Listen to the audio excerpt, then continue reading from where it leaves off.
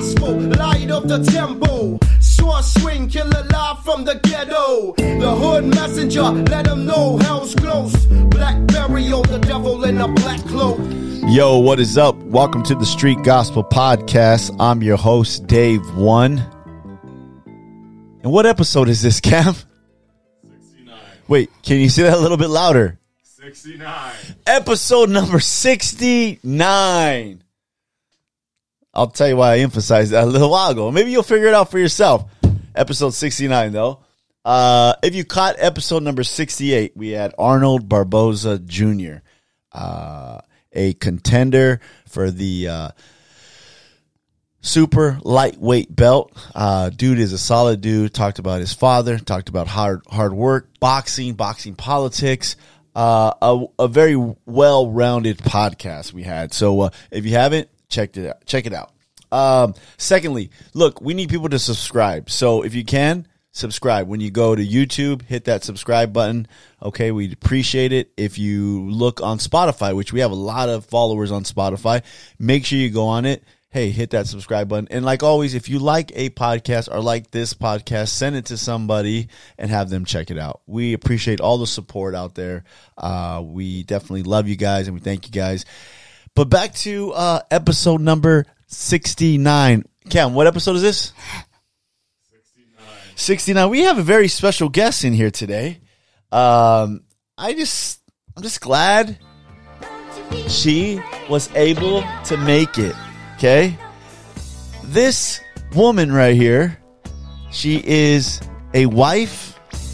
She is a mother of 2 adult children. Okay? She is a teacher. She teaches. She's been teaching for a long time. Okay? She is a all-around special, beautiful woman. And you know I wouldn't be able to talk about anybody like that unless it was my wife, Malisa. Hey. Hi. How's it going? I'm so sorry. I just have the urge to laugh. Why?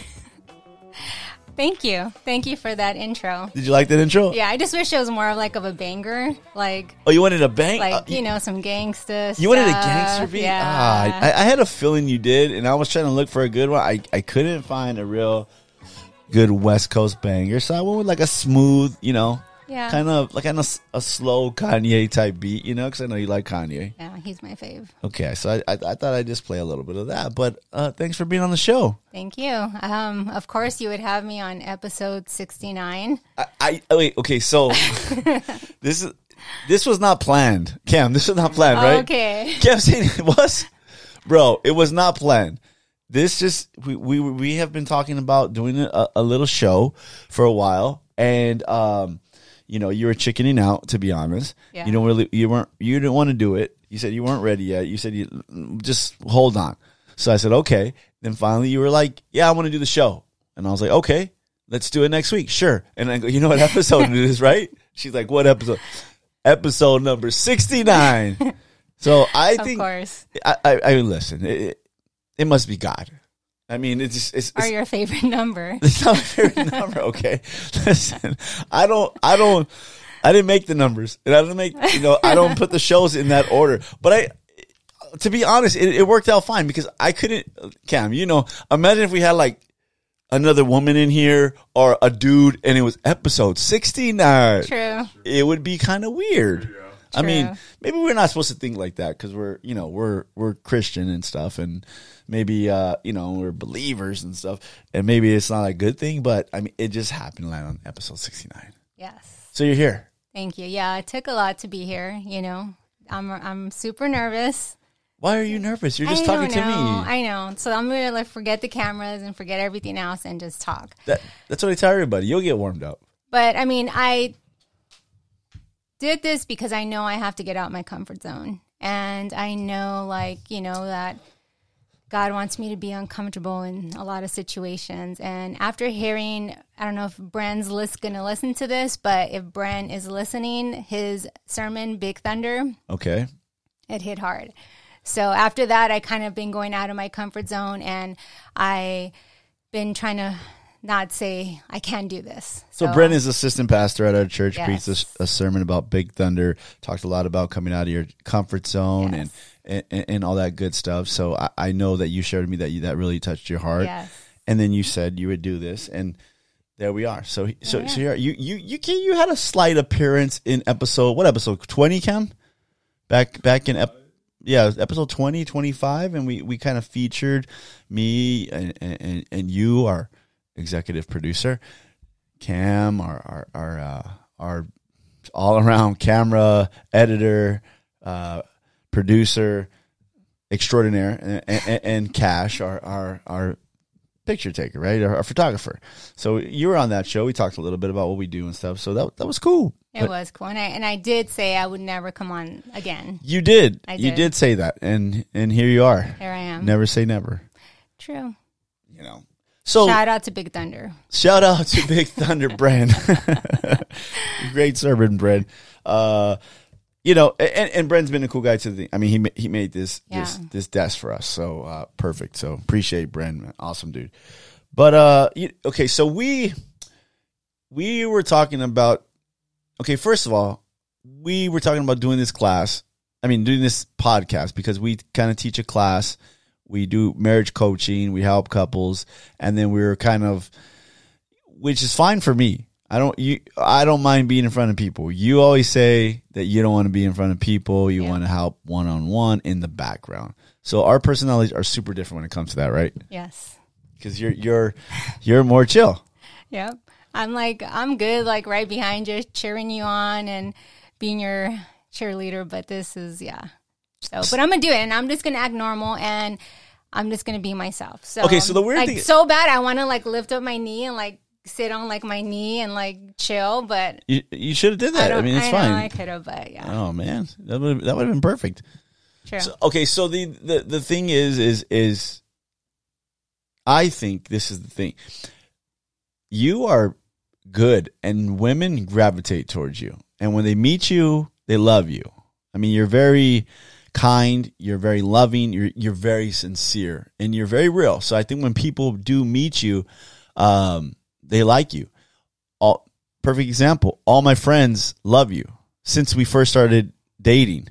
I never had like a friend like, oh man, you know, you're cool with my friends. They love you. They always talk to you. And I'm like, okay, cool. So same thing with their wives. Same thing with women in the church. People like you. I mean, you have a genuineness about you. So I just want to tell you that. Oh, thanks, love. Thank you. I know sometimes you don't view yourself like in a certain way. And then when you hear it, it's just like, oh, wow. Like, I don't ever look at myself like that. So especially coming from you, it means so much. Yeah. So, that's why I picked you. You know, it's just like, I was like, hey, man, she's cool. I like her, So let's get down to the business here. So we Yes, sir. have been together since 92, right? Yes. We known each other since like maybe 85, somewhere in there, right? Yeah. Which is, I mean, it's a long time ago. We old, man. Hey, but we lived in the era that was the best era. You can't argue. 80s, 90s. Cam does wish he was born in the 80s. I know you wish you were born in the 80s, Cam, because that was the best era of life. You would have. You would, if Cam could go back right now to the 80s, he would fit in perfect. Oh, yeah. Cam's an old soul for sure. He's an old soul. He should have been born in like mid 70s, late 70s, and been raised through the 80s and 90s because that's his era, right? That would be his era. But so we known each other that long. We started dating when we were 17, right? And fell in love, and then we've been married going on this year, September, 29 years. That's crazy. 29 years. I mean, I don't feel old. Right? Yeah, we talk about this all the time. We don't feel old, but when we start looking at numbers like age and 1985 and 1992, and then you realize like, dang, I'm old. Mm-hmm. And it kind of sucks, right? Yeah, but what I love is that we're growing old together. And like we always talk about that, like there's times when you're like, man, I feel old today. And I'm like, I feel freaking good, you know, and then the opposite. But it's like, I love that me and you are growing old together and that we've known each other since we've been kids, and that, you know, all the way to teenagers. And then like, I fell in love with, like, I always say I fell in love with like boy David. And now like I'm married to like man David. And like, I've had like all the best of you. So like. All the best of me. Oh, yes. You had all the best Yep. of me. And the worst of me too. Right? Facts. I mean, because in a marriage and in a relationship that long, like, you see a lot of good, which I'm grateful that you said that, because that makes me feel good. But then there are some things that are like, man, this guy gets getting in order right here, right? I mean, it's a learning process. It is. Right? It's a learning process. But it's been great. It has. I don't regret marrying you and being with you for over 30 years. I mean, it's been a fun ride, and I look forward to growing older, growing older with you. I mean, it's definitely been fun. So, being married 29 years, helping people, you know, going through life together, you know, having 2 adult children, all this stuff. We've acquired a little bit of knowledge here. Yeah, some wisdom for sure. A little bit of wisdom, right? I think sure. it's been some bumps in the road. I think there's been some things that we had to learn the hard way. I think did really good at other things. I think we've been really good at having fun together. Oh yeah, right. That's been from the beginning and hasn't stopped for sure. Like. So it's fun. Oh yeah, heck yeah. So we have a lot of laughs. We enjoy being together. Yes. But we've had like things where we're like times when we didn't enjoy being together. No. And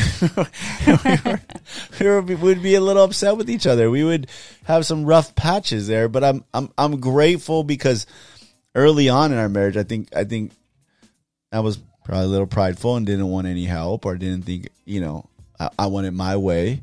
And I've learned to get help when we needed it, and get counseling and some advice from maybe pastors and couples that have been there and done that. And then, you know, and really, you know, surrendering, you know, to the marriage or to my wife, right? To each other. Yes. And I mean, trust me, there was plenty of times I wanted to tap out. Oh, really? Yeah. This is new to me. I use that term, you know, since since you're in jits and stuff. So anyhow, which I'm pretty sure you want to tap out plenty of times too. Oh, never. Shut. Never. Shut. I was just going straight ahead, man. I was just going straight ahead. But I'm glad you said that, because one thing I do want to let everyone know is that we are not perfect in any way. Like, I mean, I've had a lot of people tell me, oh man, Malisa, you guys are just so perfect. And I laugh, because I'm like, man, no, you know, and those that truly, truly know us know that. And then those that have went through our marriage class know that. And because, you know, we share so much, but I just want everyone else that doesn't know us to know that we are not perfect. And we don't try to be perfect. We're pretty transparent. I know that in our last class, just to give some context to that, in our last class, we had a little rough patch there, and it was tough getting to that. The devil messes with you every time before our marriage class. Yeah, it was like, okay, this is happening again. And so we had a little rough patch. I think the last 2 or 3 classes were really tough. Maybe the last 2 were tough. Yeah. But we went in between one of the classes, and we 2 times. We've talked to a couple that we really look up to, Pastor Dan and Sister Marlene. Oh my gosh, I love them. And great couple, been married like 50-something years, been together forever, been through ups and downs. And to go and to be able to still talk to somebody like that, for us, people come to us and be like, man, 29 years. And we go to them and we're like, I don't know, I think it was like 50, somewhere in there, right? Or 40-something. And talk to them. That helped us. But we were transparent in the class where we said, hey, look, if you need help, get help. You know, there's people here that want to help you. We'll help you. And then we said, you know, we just got help. And I think everybody's face in the room was like a little bit of relief of like, if, you know, like, man, like they still seek out help. Like there's still things we're learning. Of course. And it's not going to stop. Right. And because there's different seasons and there's different, times individually in your own life that you're either going through something or you're growing, you know what I mean? Like, it doesn't stop. So, like, you have to, like, switch it up all the time. You know what I mean? Like, Right. you have to, like, I heard this great thing that Pastor Tim Ross said. Tim Ross. We'll talk about Tim Ross. I'm just kidding. I love him. I love him and his wife and what they talk about marriage. But he said, you know, in every season of your marriage, you got to dance different. Can't be like dancing the same your Yeah. whole marriage. You got to switch it up. Yeah, man. You can't be doing the troop forever, you know what I mean? And the Roger Rabbit. Sometimes you got to change it up and do some slow dancing. Yep. Some days you're doing some a little bit of salsa. You know, there's different times when you're doing different. I agree with him on that. You know? Yes. He turned me off a little bit. I'll be honest with you. I know. I mean, when Tim started talking about, you know, his hands being soft. I mean, me as a manly man, as a construction guy, you know, I'm just kind of like, Yeah, bro. I knew like, that would turn you off. Like, bro, we're men. Like, Yeah. you know, we're the ones that fix things around the house. We're the ones that get up in the middle of the night. He was like telling me that his wife does all that stuff, and I'm like, nah, bro. Like, that's not me. Yeah. So it kind of turned me off. But I know. but he said some good stuff. Yeah, when him and his wife talk about marriage, it's like 100. Like, you know, and I really love getting like little things that he says, and I'm like, man, that, you know, because I never think of things like that to put it the way, like, you know, he puts it. He you does know put what it I mean? together good. And it's like, man, that's pretty dope. Yeah, I definitely like him. I going back to what you said, I think people think you have a perfect marriage, and this is the problem with social media, right? Because Hate social media. yeah, I mean, it just it really messes with you. It really plays games with your mind. It's cool for a lot of things, but Yeah. I think a lot of times, you know, people think that, you know, like you're trying to act perfect, and it's like, I'm not gonna post, you know, my tax bill and be like, Right. man, I'm hard timing right now. I have to pay this tax bill. You know what I mean? I'm like, gee, I'm not gonna post, you know, me and you fighting. I'm not gonna. No. I wish that was acceptable sometimes, because then people could see the real you. But then with Yeah. that, everything judgment, and people start looking at you different and all this stuff, and you want attention, and so you can't be like that. Yeah. I get it. And then everybody doesn't. You know, we talk about this all the time. Everybody doesn't. What's the word? Doesn't have the right to be in your life. You know, doesn't have the No. privilege to be in your life, right? And know all about you. No. You got to save some of that for each other. You got to save some of Yes. that for just your immediate family and just your close friends. You know Of what I mean? course. I mean, I've been using that little thing on Instagram where it just lets you show your close friends. Yeah. Sorry, everybody out there that's not in that group. But there are some things where, like, I just want to share and keep, you know, private a little bit. Yeah, You know, I it doesn't like have to that. be out there for everything. You know what I mean? Like, I agree. people don't always understand, and then people kind of take advantage of you in a weird way, where it's like, well, I know everything about him. Look, he just posted it, da da da da da, and it's like, no, you don't deserve to know everything about my life. Anyway, True. that was a little sidebar there. But we go, you know, like you said, I think sometimes we look like that, right? And I don't think we realize that's how your sister told us one time. I think we were kind of like, why do people think like that? And Yeah. your sister Nicole says, you know, she goes, if My bestie. yeah, your bestie, right? She's so fun. I love you, Nicole. She said, if I go to your page and I don't really know you guys, like I know you guys, she goes, I would look at your pages and be like, dang, like they living good. They living this perfect life. And she goes, but because I know you, I know that things are not always perfect in your Yeah. life. But True. I think when she said that to us, I think I was like, really? She's like, yeah. So I think know. it was kind of weird, huh? Yeah, and that's the thing. Like, sometimes, like, that's what I'm saying. When you hear someone, like, tell you, like, oh, man, you guys are perfect. Or you hear, like, someone say, man, Melissa or David, you're this and you're that. You're like, really? Because you don't look at yourself like that, right? You look at yourself like something totally different, you know? So, like, a couple of people that have shared that with me, I'm like, oh, no, like, you know, don't think that, like, you know, of course, me and David, we share something so special. Like, honestly, like, I mean, I love what we share, but there has been some really rough times in our marriage, and we never stop growing and we never stop learning. And I mean, it's like, come on, we were kids. We we got married when I was 19. You were 20. Now you're 50. No, I'm not 50 yet. You're 49 and I'm 48. You like saying that? I love huh? saying that. Okay. I love that my birthday's in December because it don't. Yeah. Whatever. I'm sorry, I had to throw that in there, but I mean, come on. You know, I mean, there's a lot of learning there. So much learning. When we got married, nobody taught us a lot of stuff. God. I think, you know, all these young couples talk about premarital counseling and all these things, right? And they talk about, you know, I went to premarital counseling for 6 sessions with Pastor so-and-so, and, it just helped us, and da-da-da. We had one meeting at Denny's over, like, I don't know, what was it, a Grand Slam? I don't know, it was in the night, whatever. Met with our pastor, basically just said, hey, asked us one question, right, him and his wife, and basically, okay, get married. And that was it. That was it. So we were 2 young kids, had a little apartment in Downey. We were, you know, both working and stuff, and we were trying to figure it out. Nobody taught us anything. No, you know, nothing. We were just like, you know, trying to figure life out. And all you people out there that think, oh, that's easy. This is pre-internet. This is pre-YouTube. This is pre-everything. You can't just Google it and say, how do you do this? No. Or how do you file, you know, your taxes together? How do you go get this? How do you go get that? Everything's manually. Nothing's online. There was no online, no nothing. You know, you wanted a job, you go to this place and you fill an application at the job. Hopefully somebody gives you a heads up or you see a sign on the street. It was different. Anyways, that's our story.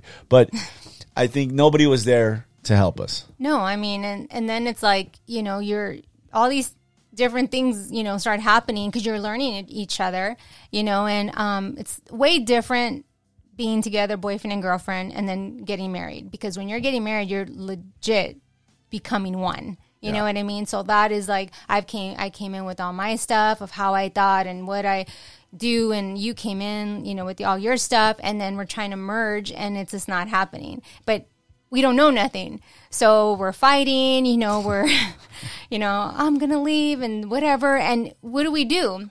Who do we talk to, you know? Like you said, we weren't, our church back then it was about church, God, you know, ministry, and those things are amazing, but no one ever talked about marriage. And so it was just like, wait, what do we do? And this is what marriage is, you know? Yeah, I think it was like, and then it was kind of taboo to kind of admit that you have a problem. I don't think it's taboo now. I just think people don't want to admit it. True. You know what I mean? And I think that social media plays a big role in that. But I think back then it was like, you know, like, who do you go to? Who do you trust? We didn't have anybody, you know, and it was tough. I think the thing is that you, like you said, you're learning, you're trying to become one.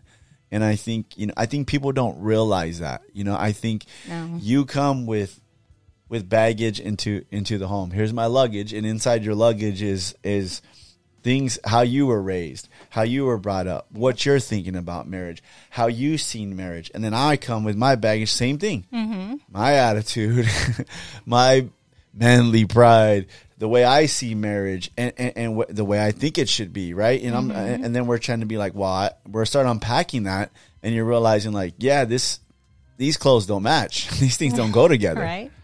Yeah, and then it's like, I mean, you always hear that dumb thing. It's not dumb, but women are from whatever, Mars, Venus, I don't know, Venus, whatever. Okay, and yeah, it's true. You know what I mean? Like I'm not a man, so I'm only going off of my feelings every single time, as us women do. You know, like I'm emotional, so my feelings are hurt, and you're like, what? Like, you know what I mean? I'm just going off facts. Exactly. So men are facts, women are more feelings. Exactly. And then so we're trying to understand each other, and because I don't realize that I can't argue with feelings and emotion, because those are your feelings, those are your emotions. Then I'm wondering why you're not understanding that I'm stating facts. Yeah. These are the facts.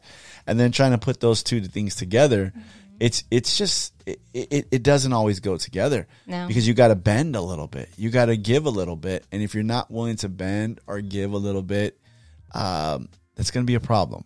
Oh, yeah.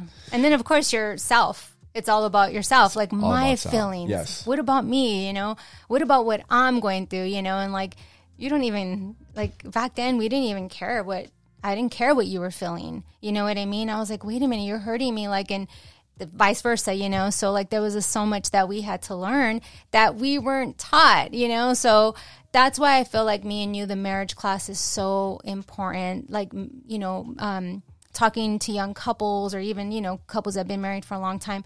It's like we have a passion for it because we were just left out in the boondocks. Yeah, we were just left out there to float, man. I mean, it was tough. And, you know, part of the reason, too, is just finding the right people. You know, that's always the big thing. Yes. I think that's, you know, people go to the wrong people. You know what I mean? And when you're young, you don't know really who to go to. I mean, like you said, that's why when we see young couples and we know they're struggling. Yeah, you can see it. See it all over their face. I'm like, yeah, that's me 30 years ago. Right? And it's just like, hey, you guys okay? You need help? We're fine. Yeah, we're living good. You know, and it's like, okay, you go to their Instagram and it's like all, hey, perfect and everything's great. And then and then it's like, you know, like, hey, let's just keep it real here. Like, you need help. I think the biggest thing for us is when we finally had people to help us. Yes, and the worst thing is seeking out the help, just to go to somebody that says, "Oh, you know, no, we don't fight. What do we don't ever do that." So then you feel dumb. Yeah, and then you feel like, and that happened to us. Yeah, it totally happened to us. I was so embarrassing. We're thinking we were going to hang out with this couple. We were going to get some help. Man, this is going to be awesome, and we're going to try to share what's going on. And they were just like, no, we'd never fight. And I'm like, you have to freaking be kidding me. There's You're going to cuss right now. No, I said freaking. Oh, no. No, I saw the F came out. No. Okay. Shut up. Now I'm going to, there you go. Now I'm going to be all afraid. No, you're not. Okay. Because I don't cuss, but. I don't cuss either. But when I speak, for some reason, I get this fear over myself. You know I don't cuss. I get this fear when Cam. I cuss. Don't look over here like that. You cuss more than me, dude. Let's tell a story. The other night. Just kidding. You didn't think I heard you the other night. I was like, he said that. Oh. Anyways, I love you. Oh yeah, I forgot about that one. Yeah. See? So you know I don't cuss, but every time I get on stage, like I have this weird fear that comes over me, like I'm gonna say a bad word. I don't know. Anyways. Yeah, but going back to that, Yes. I said freaking. Okay, so you're like, are you freaking kidding me? There's no way. You never argue. So then it makes us go home and feel like we're like these terrible people. Right, because like you said, we went out to dinner with these people. We thought we were going to get some help. We're like, hey, they've been married a long time. And then I bust out. We're like, hey, we've been like, you know, struggling a little bit, arguing and stuff. And the guy looks at me and he goes, oh, we never argue. And I laughed because I thought he was joking. And then he was serious. And I was like, I wanted to just leave. I think we were in Santa Monica or something like that. I just wanted to say, let's go. Because I just felt like it was early on in the evening, right? And I just felt like I don't want to be around these people no more because it's just fake. And I'm like, man, this is not going to help me. It made me feel worse. Yes. But I do remember a couple that helped us. And I remember we got mad at church one day and we leave church and we drive home. And when we get towards our house, I realize that somebody's following us in their car, right? And I pull up in front of our apartment building off of Stewart and Gray there, and I realize the guy and his wife is behind us, and I was like, what the heck? And I get out the car, and it's Albert and it's Patty. Now, you know Albert and Patty. Mm-hmm. They're close to my mom and dad. Because they're close to your mom and dad. They're younger than your mom and dad, yes. So your mom and dad helped them. Yes. There and so here they roll up. I knew Patty, because when she first came to church, my parents would pick her up to bring her to church. I knew Albert for just a little bit, but I didn't really know him. I know it was Albert, scary looking dude, man, and I just rowdy. Just like if you don't know Albert, you're like I'm staying away from this dude. But if you really get to know Albert, he had a great heart. Yes.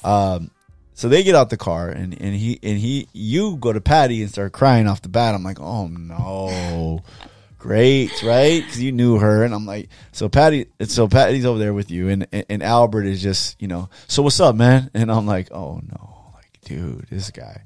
So we start talking, but from that day forward, we developed a great relationship with them. Yes. And they really were just our friends. They really just helped us. They just loved us.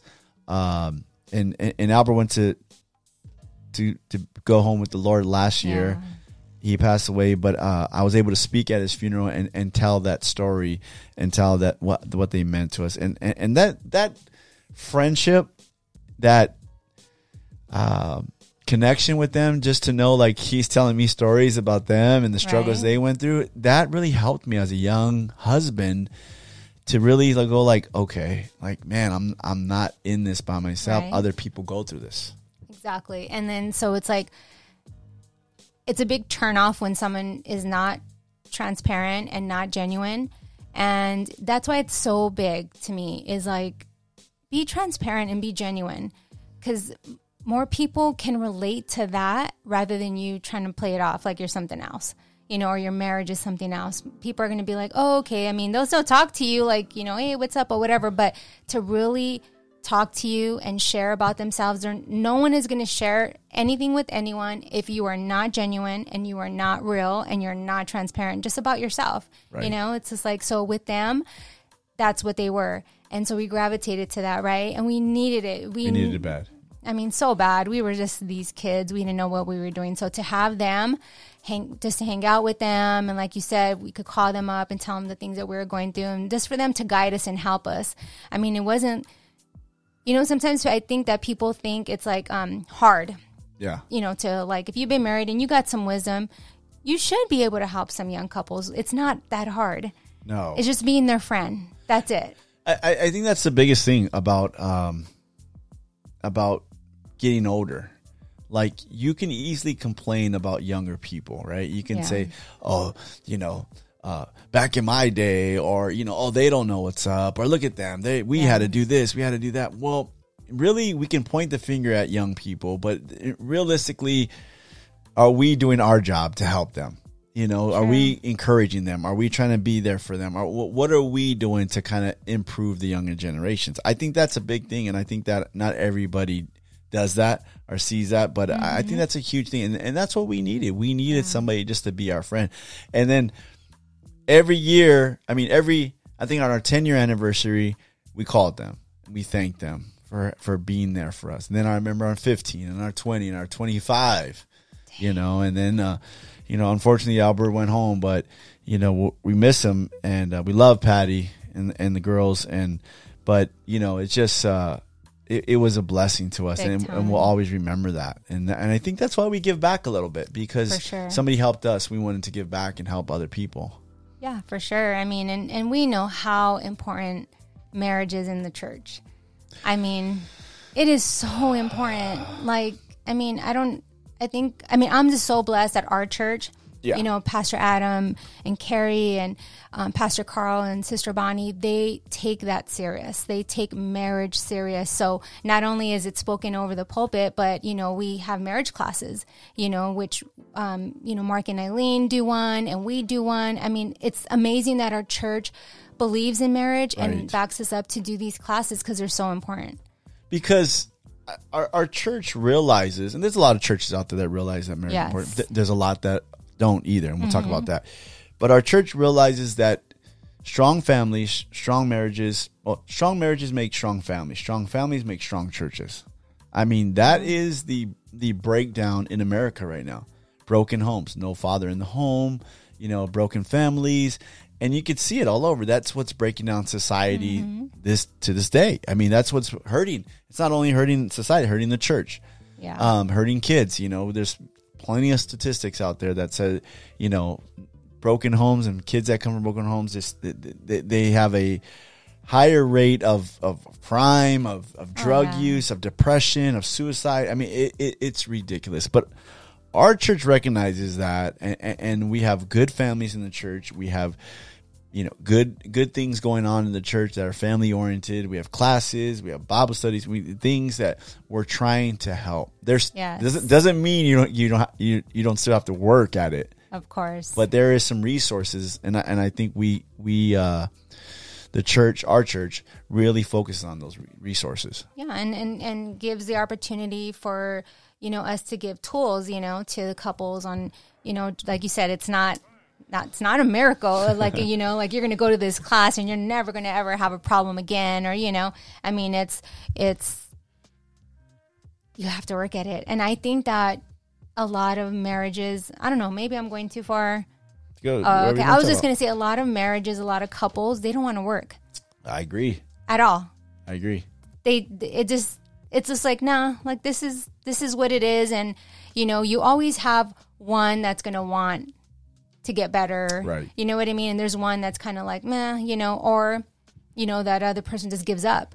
All right, I guess this is what it is, and like, they don't want to work.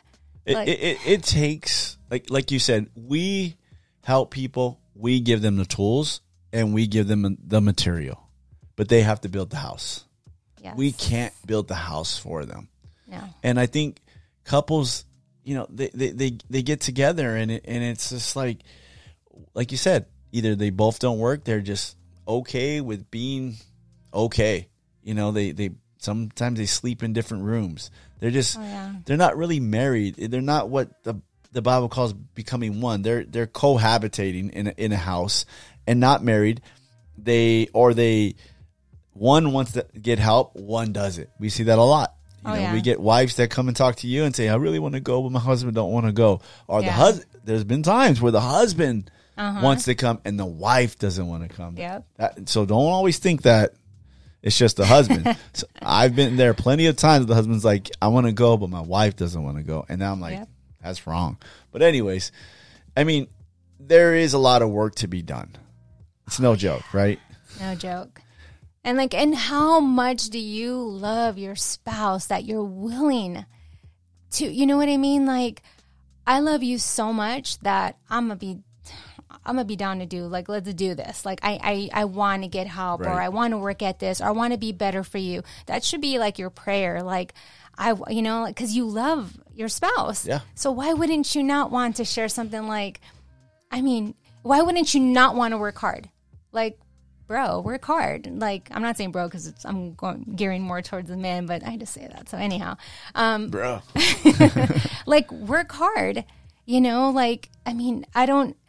And I'm only saying this, and we can only say this because we've heard it all. It's pretty crazy. You know what I mean? Yeah. And it's like, but they're not willing to work. They're not willing to work on themselves. They're not willing to work together. And they're not willing, nothing. It's just like, oh yeah, I'm, coming, let's just say for the class, I'm coming to this class and, I don't even know why I'm here, but I guess, and like, they don't take it serious, and it's just like, no, like, you love your spouse, work. Yeah. Put in the work. I mean, I'm willing to put in the work because I love you, because I want to be happy, because I want to do what's right. I want to do those things. I want to be right in the eyes of God. I want to make you happy. I want to set a good example for the kids. There's so many reasons to want to do marriage right.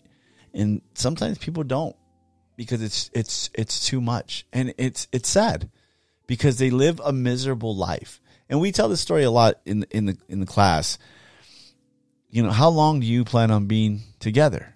Yeah. And they'll be or how long have you been together? They'll be like 20 years, 15 years.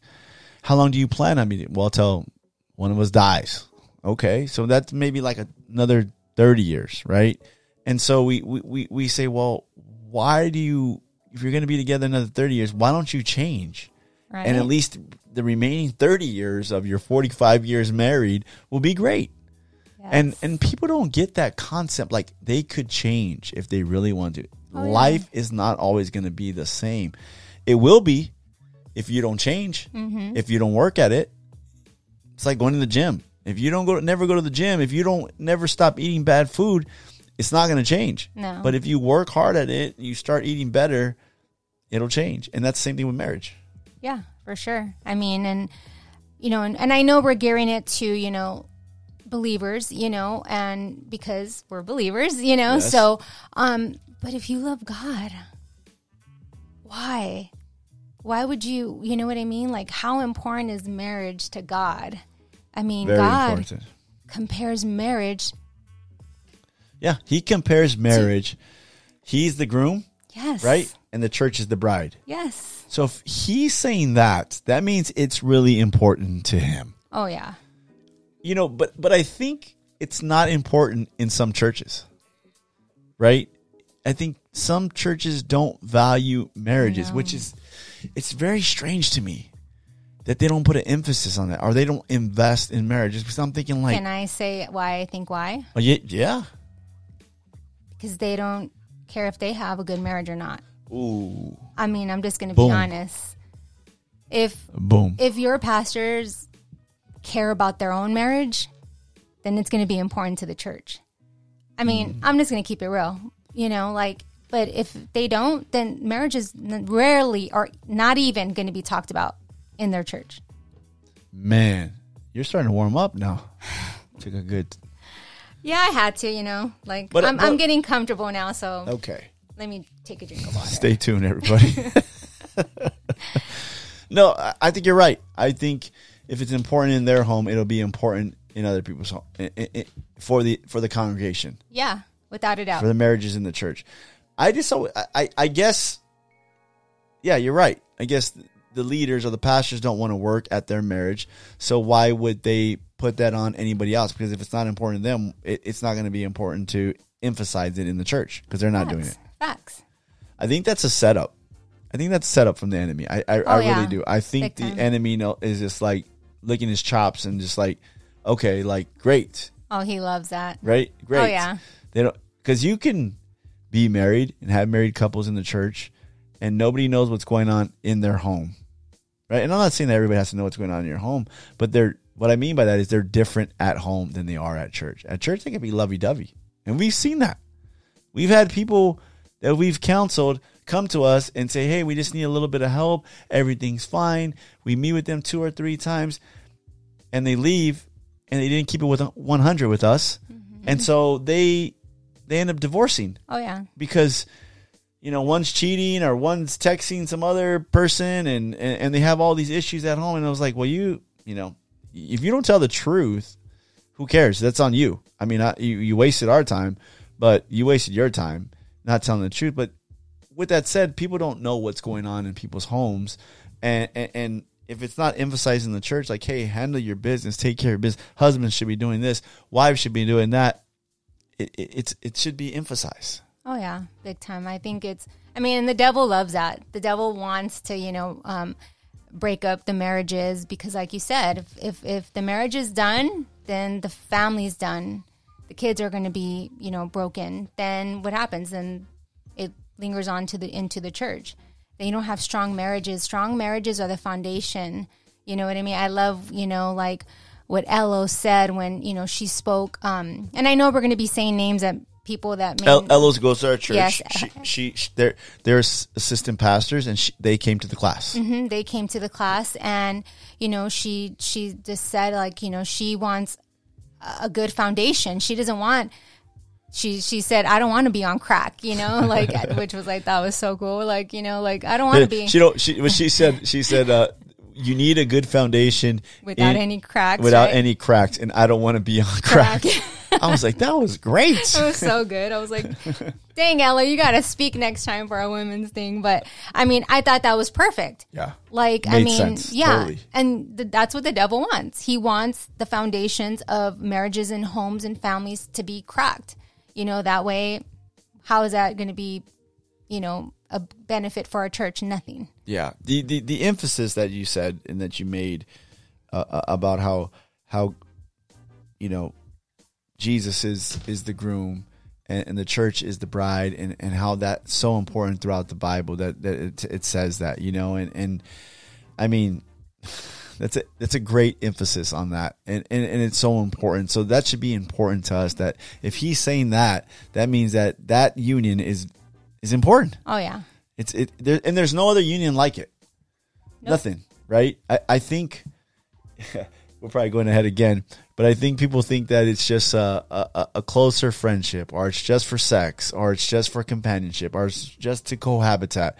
You know what I mean? It's deeper than all those things, and I don't think people always realize how important and how sacred marriage is. Oh yeah, it is so important, and like you said, I mean, you know, you can play it off in church. Yeah, you can play it off, but you know, like, who's really looking at you is your family, right? Yeah. Your kids, you know, your wife, you know, and so like going to church is amazing. Going in and hearing from God and worshiping God is like the most amazing thing. But if you're going to go home and then you're just this, you know, this couple that just, you know, we don't care or whatever, your kids are looking at that. right. You know, your kids are saying like, man, you know, like mom and dad, like they are fighting or they're this or, you know, like, no. Yeah. Like, you know, like I want, you know, and we always talk about this, like, yes, we want our marriage to be a reflection of the Lord for sure, you know, but who do we want it to show that the most to is to Ash and Cam. Yeah. You know, like their opinion of our marriage is what matters the most. Because they live here in this house. They see the real us, you know? I hope not very much longer. Hey, Cam. He's like, oh, why are you kicking me out, man? I'd be I can stay long. I'm just messing with you. But I think you're right. I mean, look, I love, and they'll hear this, but we love and we'll go in our room and we'll just be really happy when they say good things about us. Oh, yeah. Or when Ash tells her friends, like, oh, my parents have a great marriage. Like, they truly love each other. And we've always been, not that we fight in front of them or anything like that, but they know when there's something going on. Oh, yeah, for sure. And or when Ash or Cam would be like, so what's up with you and Dad?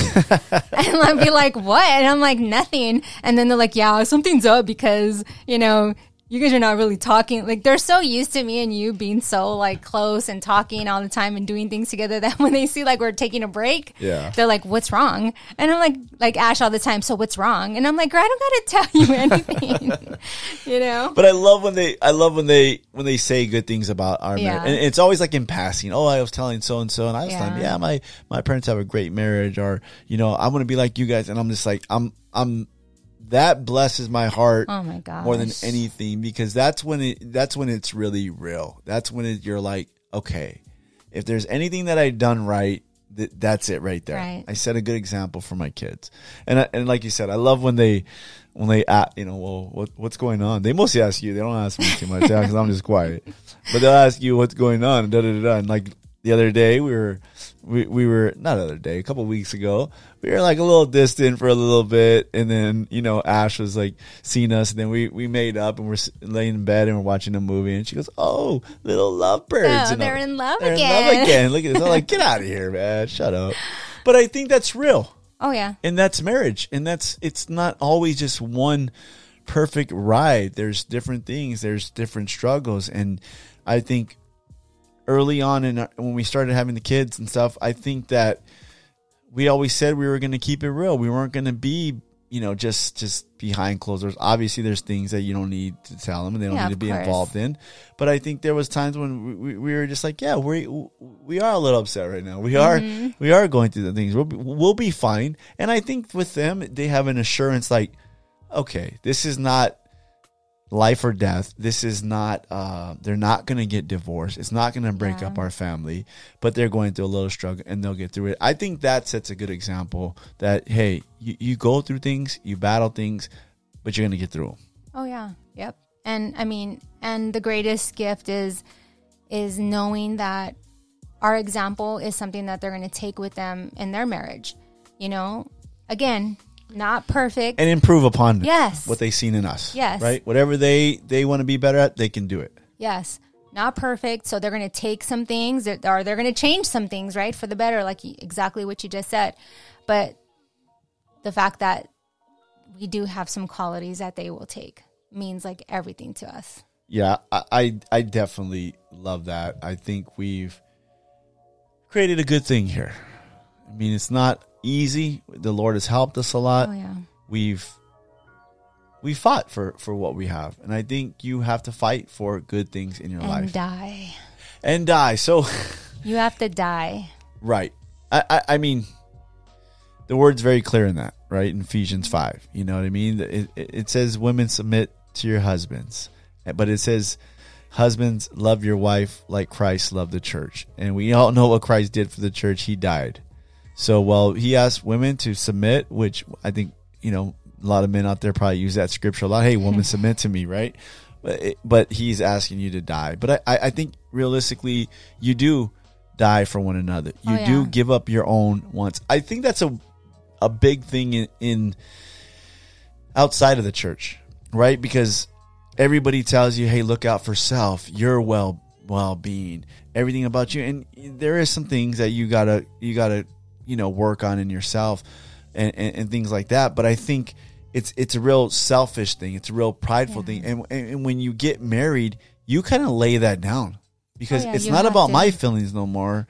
It's not about my needs anymore. It's about your needs. Mm-hmm. And I think the way it's set up is different than it's definitely different from what the world sets up. The world sets up, hey, take care of yourself first, and then you can take care of somebody else. No, the way it's set up here within a marriage is I'm fulfilling all your needs. I'm there for you for everything you need. And you're there for everything that I need and all my needs. And we're laying down our lives for one another. Mm-hmm. And in doing that, there's something great about that. Oh, yeah. Right? Because then our needs are met. Yep. And then that's where you can say, like, oh, man, we've been married all these years. You know, man, that's awesome.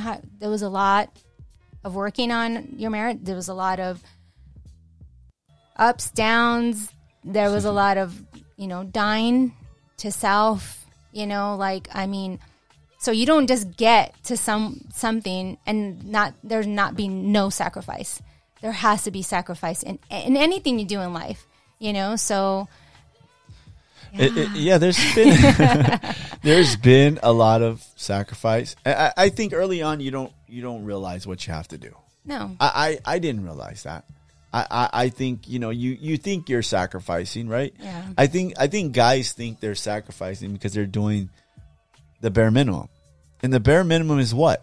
Hey, I go to work. Mm-hmm. Hey, there's food in the fridge. There's a roof over our head. What's the problem? You know what I mean? I think we get into that mode of like, you know, like I'm here, you know, I take the kids to practice. We go to church. What else do you need? Right? And I think but that's the bare minimum. Oh, yeah.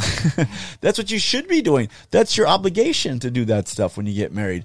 But I think the extra stuff of making sure your wife's protected, making sure your wife's covered, making sure your wife is good spiritually, emotionally, physically, you know, it is key. Oh, yeah. Right? And I think those are the things. That's the extra where I kind of say it's not about me, it's about her. Oh. Well... Yeah, it's true. And then, you know, like what you said, like, oh, like, you know, I'm only going off of what you said, like for a man, because I don't want to speak for men, but you do hear that a lot from the men is, hey, I go to work. I work hard. So you wouldn't be going to work and working hard if you weren't married? Wait, what? Yeah. Okay. Like it's a bare necessity. You know, and then for women, you know, like, I mean, you got to respect your husband, you know, you got to, you know, respect your husband. Am I going too far? No, you will go wherever you want. You know, you got to respect your husband so that, you know, he can give you that love that you want, you know, because like we always say, you know, women want love, men want respect. And it's true. And it's not saying, okay, well, I'm only going to give my husband respect. There's no love behind it. No, it's not that. Yeah. And just like, well, I'm only going to give my wife love, no respect. You know? Or it's the type of respect we think it is, like from the street. Yeah, exactly. You show me respect, eh? It's not that type of respect, no. Right? I mean, we say it all the time. Men want to be respected like women want to be loved. Mm-hmm. If that makes sense. We rather say, you know, what do you always say? The men rather say. The men rather hear the wives say, I respect you before they say, I love you. Oh, yeah, it's a fact. Right? And the women vice versa. Like the women want to hear "I love you" is the way the men like to say "I respect you," and it's not in those terms, right? Yeah, it's not really that. We don't really talk like that. Like "I respect you," no. But to show some regards, to show some respect to the husband, like, "Hey, I respect what you do. I love what you do. I acknowledge that stuff." That's what men need, and it means more to them than actually the wife saying "I love you." Oh yeah. Like, I mean, what do you respect your husband for? You know, if you're disrespecting him because he goes to work and he works hard, that's it. You know, but there should be more things that you respect your husband for, you know, like who he is, you know, his character, his, you know, like, the type of dad he is. Like I could go down the list, you know, and men love that. Men want to hear that. Some affirmation. Some affirmation, like, you know, like we talk about it in the class all the time, you know, men love to hear that and men want to see that, you know, but if you are a woman begging for love, like, man, my husband's not showing me any love, you know, and what is all the things that go down from love is like all the affection, the attention, you know, like all that just ties into love, right? Well, my husband doesn't give me attention. He doesn't love me. He did this and that, but you're not even willing to respect him, you know, like, well, it doesn't work like that. You got to give both ways. Yes. You got to give both. I think it's hard for men to love. You know what I mean? I think because it goes against everything we are, especially manly men, right? I think all the little stuff. And this is what I had to learn. This is one of the things I had to learn a lot. I'm transparent about it. I don't care. Okay, yeah. So the little things, right? The note writing, you know, the buying you little gifts. The to us, it's cheesy, right? To a lot of guys that are listening to this, it's cheesy. They probably already passed this podcast up and went to Jocko or some other podcast, right? So they it's cheesy, but women like that. It's hard for us to get into that mode of like, this is what my wife likes. Mm-hmm. And it might be cheesy to me, but she loves it. And I win these little, what do we call them? Those little love units, right? And they start to build up inside of you. And the more I do it, it's just stacking them. I'm just stacking these little love units in your heart, right? Stacking them, man. Just like chips. Right? And I keep, you know, and it's easier for you to turn around and respect me when I do that. And vice versa. When you show me respect or acknowledgement or affirmation and you're giving me those things, I'm like, I want to do more for her.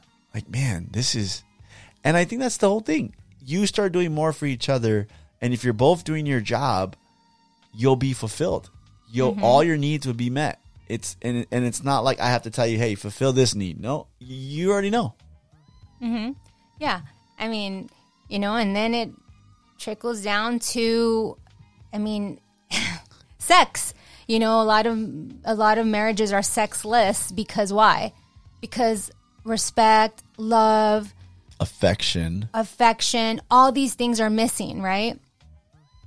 And then they're complaining, yeah, we don't have a good sex life. Well, hello, you know what I mean? Like, I don't want to go into sex super fast, but I'm just using that as an example. Well, you usually do go into sex super fast. Hey, Cam, close your ears over there. I mean, I just want to love and show affection. Shut up. You know what I mean? You just want to always jump right in. I'm just... Shut. But what I'm saying is, you know, and for the audience, Cam doesn't care. We talk about this stuff all the time in front of our kids, and it doesn't even faze them. They just shake their head. So if any people out there acting oh my God, they're talking about sex and their son is right there, how dare them? Chill. Chill. Okay, so anyhow, see, now I forgot what I was saying. Sex. It's sex. And giving affection and showing respect and giving love and doing the extra stuff leading up to sex. Yeah, so like it's like all that combined together, right? It's like a lot of couples, they're missing, like you said, when you love on me, you know, a text, you know, playing with my hair. I mean, I'm talking, those are little things, right? But they add up. Right. And so it's like, it makes me want to do everything for you. Like, I want to take care of you. You know, like I've always had that in me to take care of my husband, you know, because my mom is like the ultimate, the ultimate take care of your man, girl. Like, that's my mom caters to my dad, and you know that. Yeah, a little too much. So that's all I've ever known, right? But it's helped you be an awesome wife. So that's, I mean, you know, so my mom had, ever since the time I've been married to my mom, are you taking care of David? You know, it was always about you, never about me, which was very strange. But anyhow, but I've always had their favorite. You know what I mean? I've always had that in me to take care of you. But man, when you deposit all those things inside of me, oh my gosh. Yeah. It's like, it's more. I want to be the best wife I can be for you. First unto God, because that's the most important thing to me. You know, I want to honor God, but because you're so good to me, you know what I mean? And why wouldn't I want to do those things for a man that's so good to me? I think you're right on the point of honoring God. Like, sometimes I wonder, you know, and I know there's couples that have problems and they're seeking help and they want to do the right thing, right?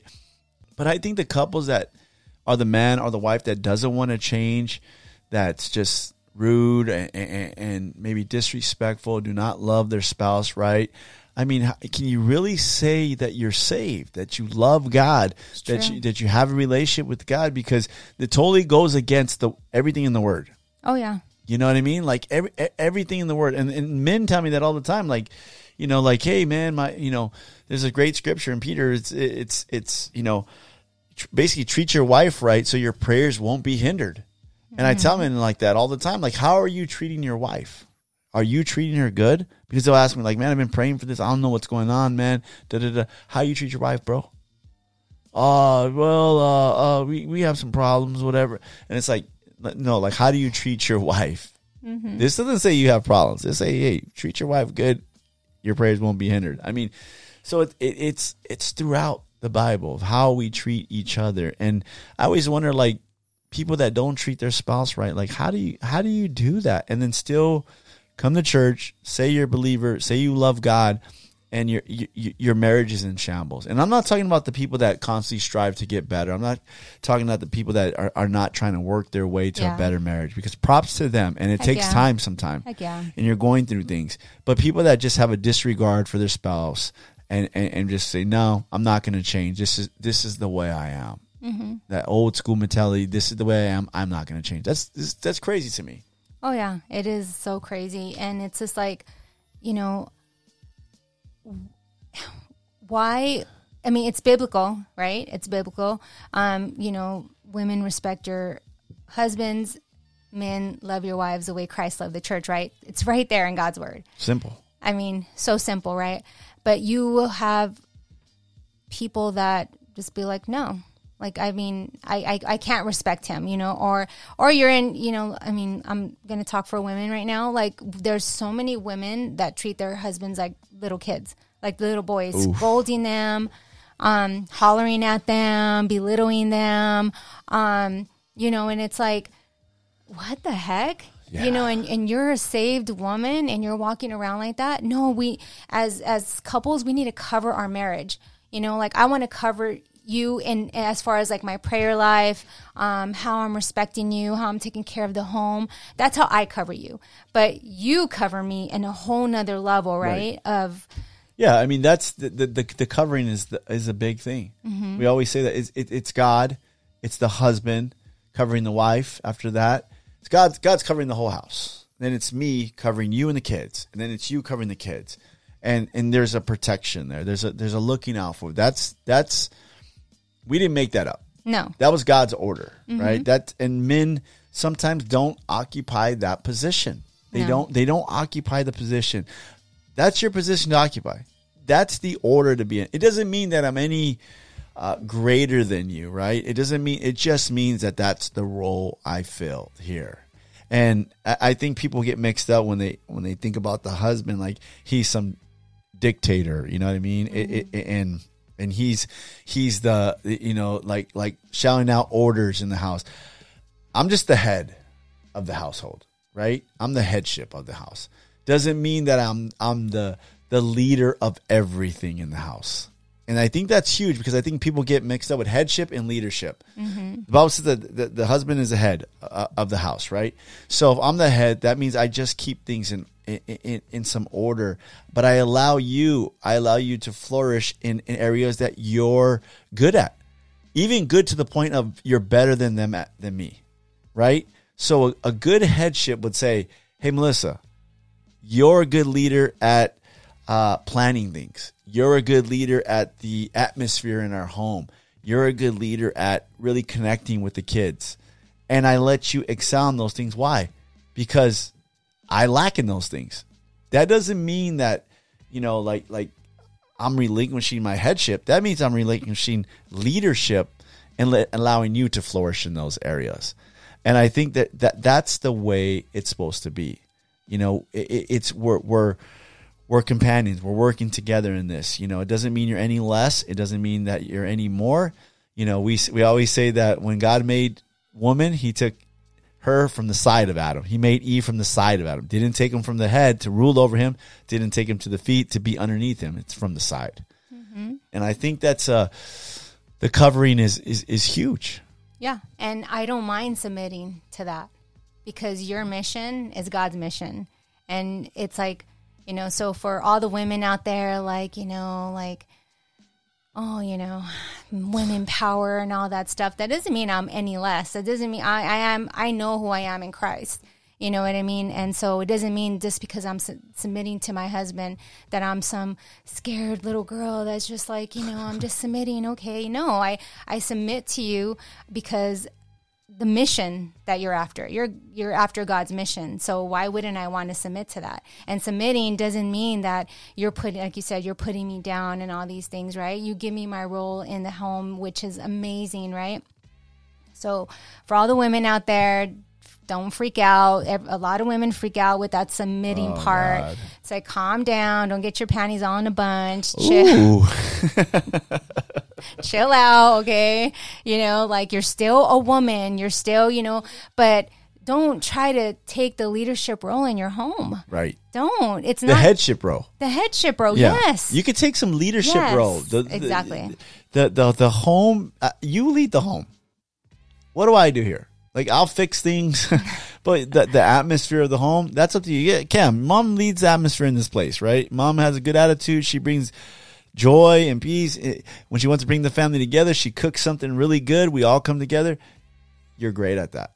You told us the other day when it's something special, a birthday or Father's Day or things like that, it's always super special because why? Because you're doing it.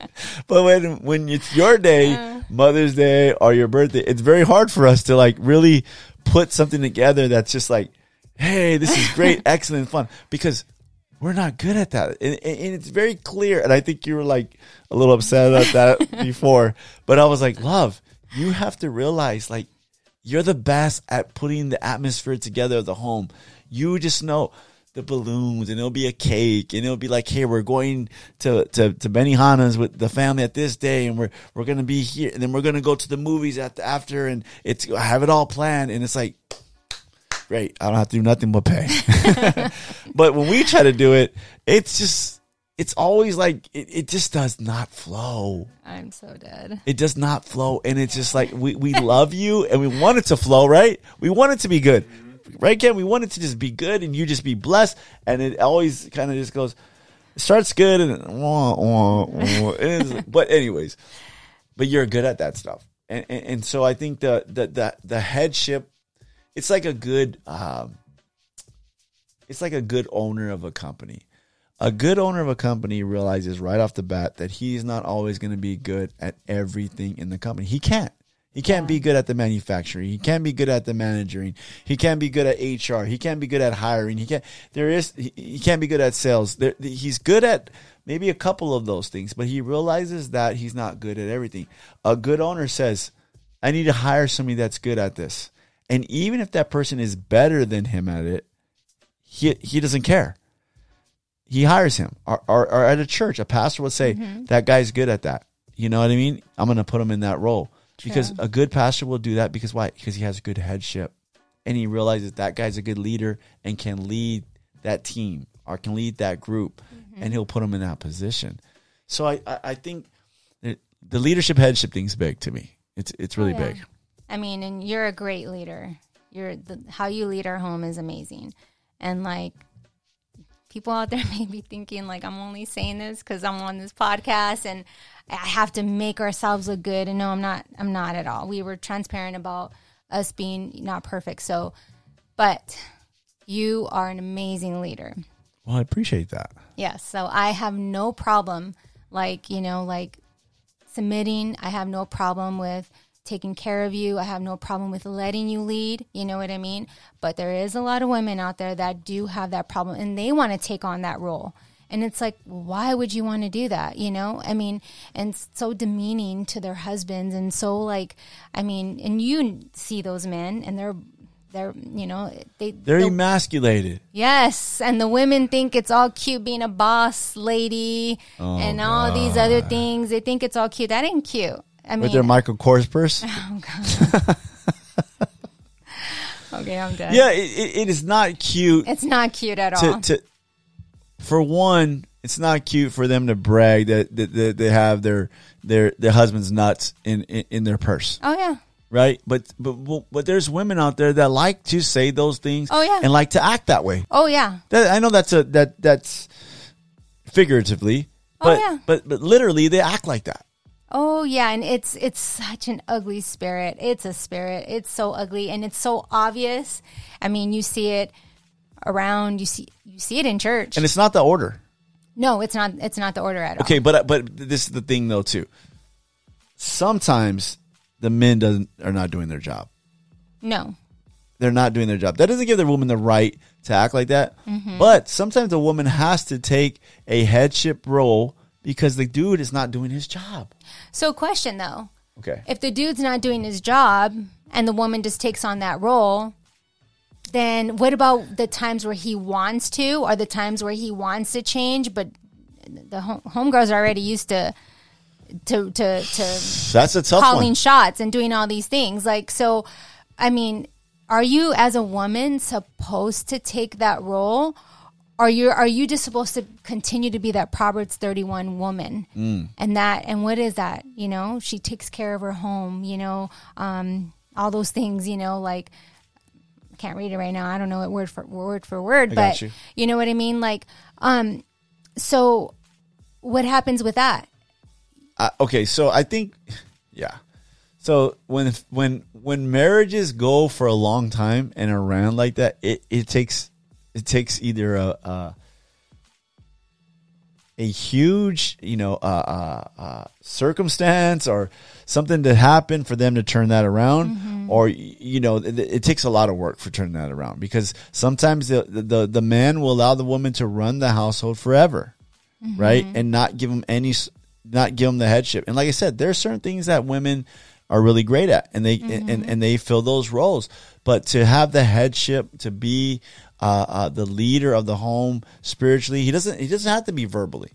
He can be a quiet man, but speak volumes when he does speak. Right? Yeah. I think that's two different things right there. So when it does happen like that, I think the women, it depends the women's heart too.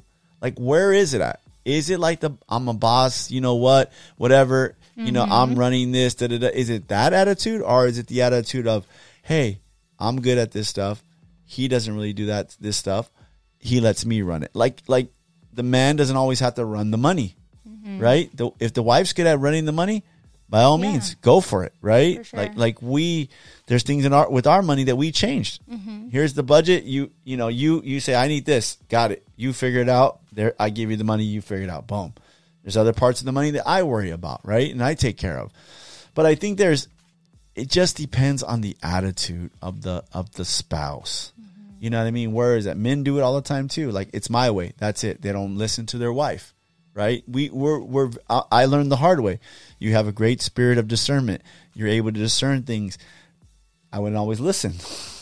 And then you would come back and be like, yeah, I did feel that in my spirit. And you didn't throw it in my face though. That's the difference, right?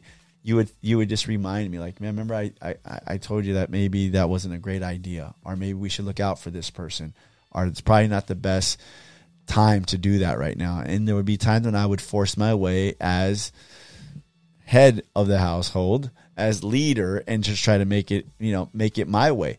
Now I realize, like, hey, I'm the head of the household. I can try to gear us over here, but I still go to you and say, love, do you feel anything about this? Like, what do you think? Can you pray about this? I feel like you're a great leader in that, and some discernment there to say, yeah, maybe not. Mm-hmm. So I think it's working together and where the attitude is that helps. Yes.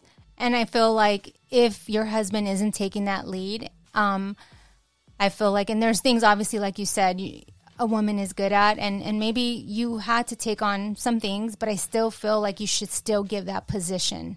You know what I mean? Like, still, even if your husband's not doing it, still, like, let him know or offer it to him, not just completely running the whole show. You know what I mean? Yeah. Like, I feel like that's important. I feel like you don't want to do that, because then the man might just be like, well, forget it. Yeah, forget it, So still give that position, even if he's not doing it, if that makes sense. It makes sense. Okay. So this is episode 69. So you boom. Boom.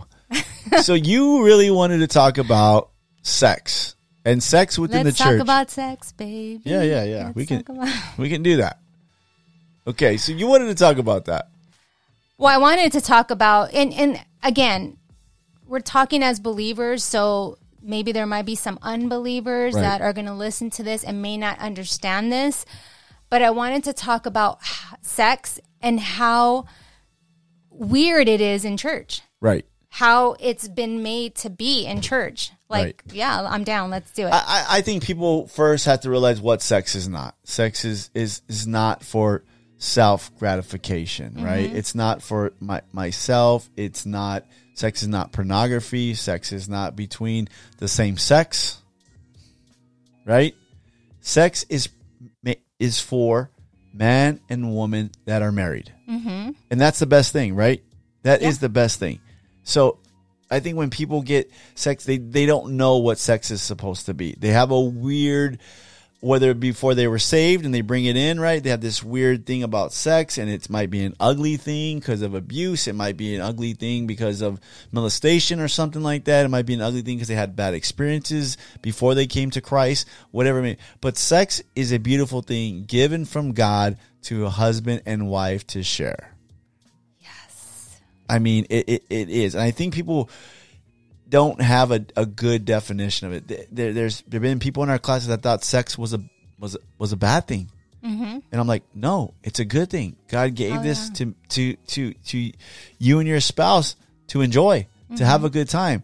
And I think people are just like, in this world, sex is just made into evil because the devil has taken sex and turned it into lust and turn it into perversion and self-gratification. And it's out of control more than ever right now. Right. And I think so people, that starts to creep into the church, creep into the minds of the church, but it's not that. Yeah. And like, since we're on the marriage talk, you know what I mean?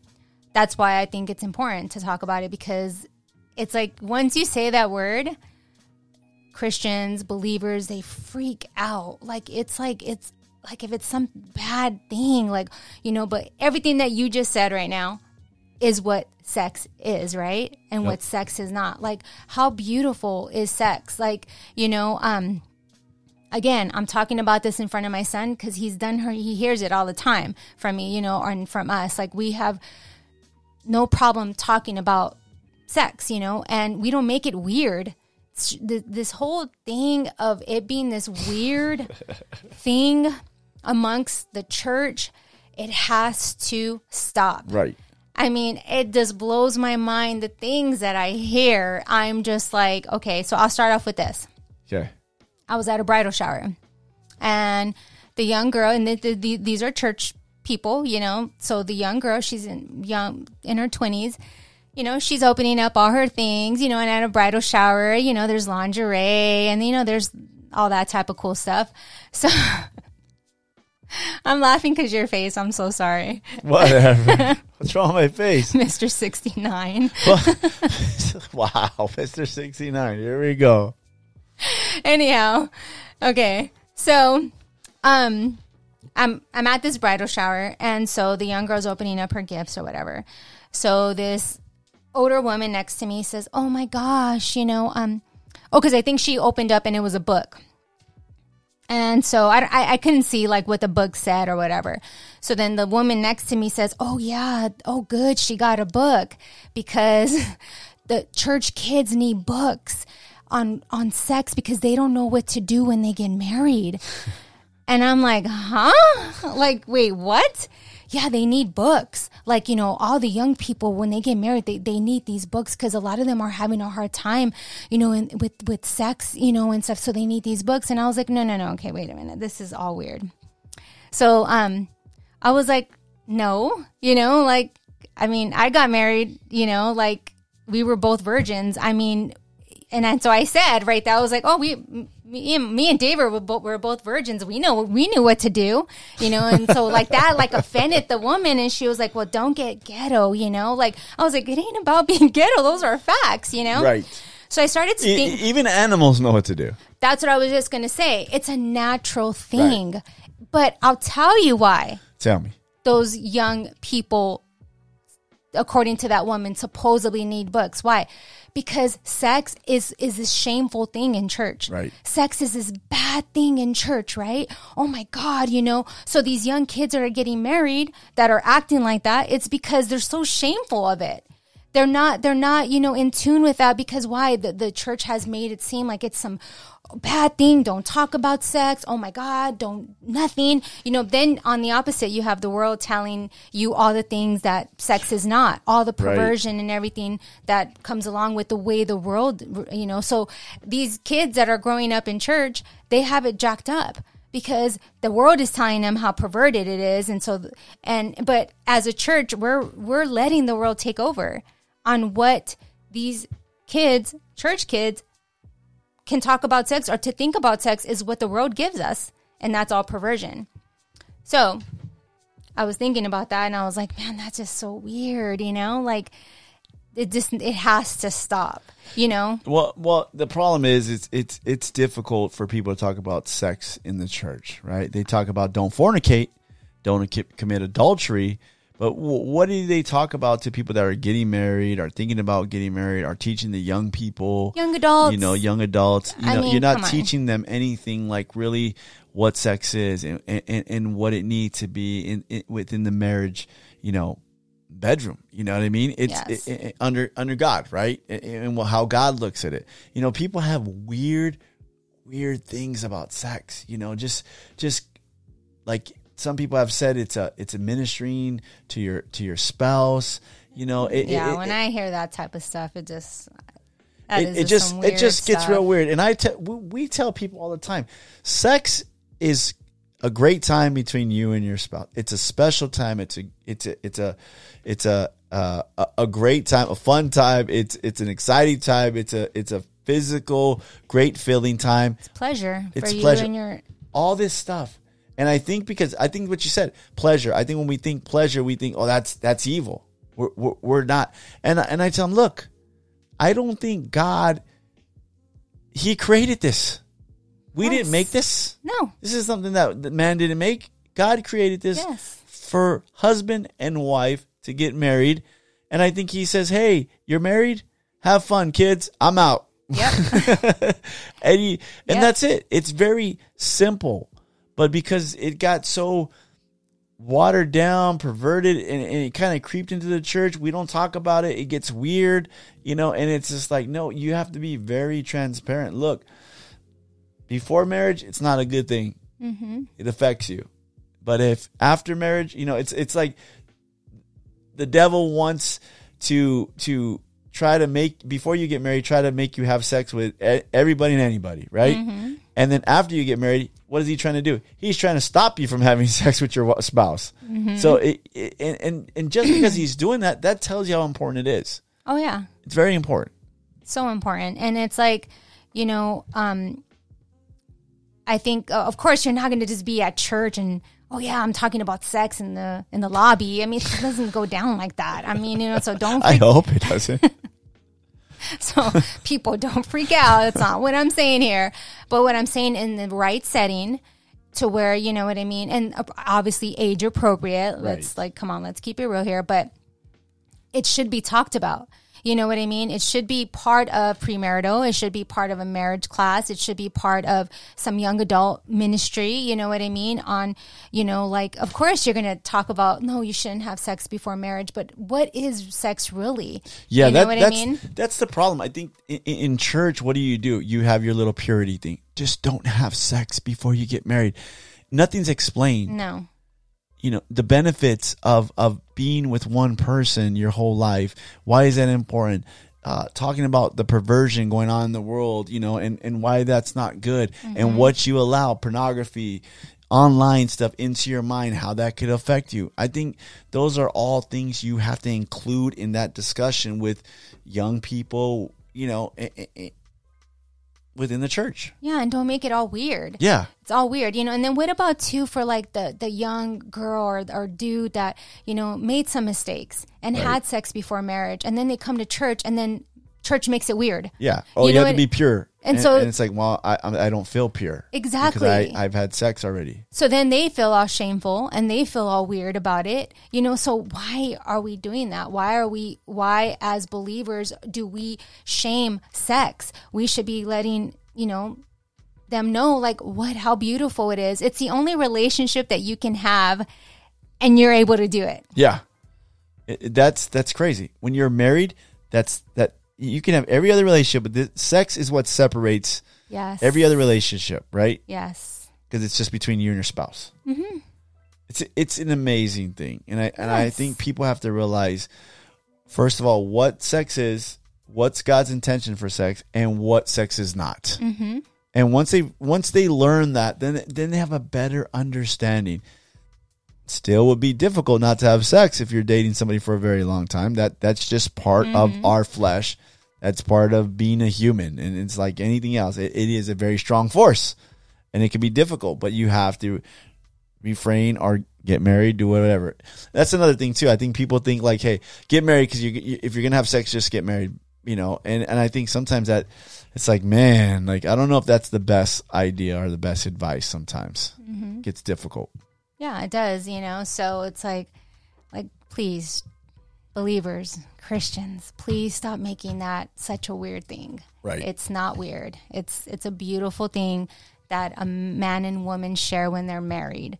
Quit making it a shameful, disgusting word, because it's not. God invented it. God created it. So quit it. Boom. God invented it. That's all I had to say about that. All right. Nice. So, man, we've already been going like an hour and a half here. Yeah, I think we should wrap it up. Okay, Cam's going, let's wrap this sex talk up, man. Sorry, Cam. He's like, I'm hungry. Because of sex is why you're here. You know what I mean? It's true. Yeah, you're hungry too, right? Okay, but you had some questions. Yeah, so I put on my Instagram, hey, if anyone has some marriage questions for a marriage podcast, put them right here, and your name won't be said. Okay. Just the questions will be. Okay, so we're not going to do the Furious 5 this time, Cam. We're just going to give these. What? You wanted to do the Furious 5? Well, I thought you were going to come at me with the Furious 5. Oh, okay. So so you're not even prepared for Furious 5. I'm always prepared. Yeah, right. That's my job. We'll see. That's my job as the host of the Street Gospel Podcast, to be prepared. Are you prepared? Furious 5. Your hair, it's sticking out right there. I know you're going to get mad on the behind right there. There you go. There? Okay. See, I'm looking out for you. Thanks, love. That's what I do. Okay, let's do these questions first. We won't do a lot. We'll just do a few. Give me your top 3. Top 3? Yeah. Might be top 4, okay? Okay, so I better hide my phone so no one sees who they were from. Okay. First one. Okay. My husband puts everyone before me, even my kids. Is that okay? Definitely not okay. Definitely not okay. Listen, your wife, your spouse comes before your kids. Boom. It's a fact. Okay? If I put the kids in front of you, that means you're behind the kids. And that's not the order that God put it in. I put you in front of them. If me and you are good, they'll be good. And we're better for them. And we're better for them. Mm-hmm. But if I'm putting them first, a lot of households do that. Yeah. The kids run the household. Oh, yeah. And they even run the marriage. That's yeah. not the intention that God made. That's not what he intended. That this is not the order. The order is the headship, the husband, the wife, and together they're working. The marriage comes first, because if the marriage is strong, then the kids will see that, and that'll be strong. The foundation. It's the foundation again. Yep. Don't be on crack. Don't be on crack. It's whack. All right. Okay, the second one is... Okay, why did I put these on my phone? The second one is best advice on how to avoid useless arguments. Best advice on how to avoid useless arguments. Take a knee. Take a knee. Okay, if your spouse wants to have a useless argument and you realize it's useless, it's unfruitful, it just doesn't make sense, then if it's so useless, then say to yourself, just let her win. Okay, love, got it. Don't worry about it, right? Because if it's useless, then why do I need to argue it? It's just, yeah, it's not going to go nowhere. Yeah. And I think too, once you have been married and you gain some wisdom, you know, when they're like me and you, there's times where we're like, okay. There's a lot of times when I realize that you're trying to start a fight for no reason. Shut up. And it's useless. And so I just go, you know what? I'll be back. I'm going to jujitsu. I'm going to choke some guys out. And then I'll come back and I'll be better for you. Hush. Just being But real. that's true sometimes. But yeah. But what I'm saying is that me and you recognize like, okay, this is dumb. And we completely like stop it. Like it could be like in the middle of it. And then we're like, okay, this is dumb. Right. Right. And then we just kiss each other and we're like, okay, let's just, forget about it. Forget about it. Forget about it, Donnie. Okay. Question number 3. Number 3. Should both working spouse... I like that you're squinting because you don't have your I know, glasses. I don't have my glasses. Sorry, guys. Should both working spouses have checks deposited into the same bank account? Okay, so... Yes. But... Okay, so we have one main bank account, me and you. And you have that card, I have that card. That's the where bills get paid. That's where groceries get bought and other needs for the house get done. And then you have a small bank account that you keep and that you have just for things that you need, right? And then I have a savings account, and we're very transparent, and those are very open. All the cards we share. There's nothing that we hide from each other. I think it's in the intention. I think you need one household bank account. Yeah. If you want to have a little side bank account to save money, or you have one because you have needs. Hair done, nails done, Starbucks, whatever you need, you put it in there, and that's fine. But I think couples, it's in the intention. Yeah. Why do you have 2 different bank accounts? Yeah, if it's to hide what hide. you're spending, if it's to hide how much is coming in, then that's wrong. Right. I mean, it depends on the situation and the dynamic of, like, obviously the working situation, because you're the breadwinner. So I only work 3 hours a day, right? Whoop-de-doo. Shush. So, like you said, my little check goes into the bank account, and you always say, just use it for whatever you need. Yeah. Right? So I don't need your money. But because you're the breadwinner, the bigger bank account, that goes to like It's everything. shared. Yeah, it's shared. So I, use that card for the household needs and other different things like that. So I just think that if it's for hiding, if it's for secret stuff, I think no. But I think that it should be one bank account, unless, like you said, for like... What's the intention? What's the intention? Right. Yeah. You got any more in there? Hopefully we answered that good. Yeah. I think it was fine. Okay. Next one is, do you guys follow each other's GPS locations? Do we follow each other's GPS locations? No. Now, I get it for like safety reasons, like, you know what I Sure. mean? Like, I'm big on safety. Right? Yes. Mr. Safety Dave. Yes. Like, for the well-being of your spouse. But if it's because there's no trust, then that's something different. Yeah, that's deeper problems there. Yeah. So if you're following GPS because there's no trust, because you're wondering where your spouse is at all day and all night, there's a problem, right? Yeah, If the trust has been broken, you're following each other's GPS. If it's to that point, your problems are deeper than just tracking them. So, no, we don't follow each other's GPS. You were out late the other night partying. No, you were meeting with Lindsay. one of your friends from church, right? Nice. She's going to be on the podcast one day. You were meeting with her. It was like 9:30. I'm like, yo. And I'm wondering, and it's like 10. I go, Ash, have you heard from your mom? Can you text her for me? And then I think it was like 11. And I was like, yo, are you good? You were like, yeah, we're still talking. I'm wrapping it up. I'm leaving home right now. I went to bed, right? I remember you coming home and giving me a kiss and telling me you made it. But yeah, I don't think we don't track that. But we're very good about letting each other know where we're at and what time we'll be home.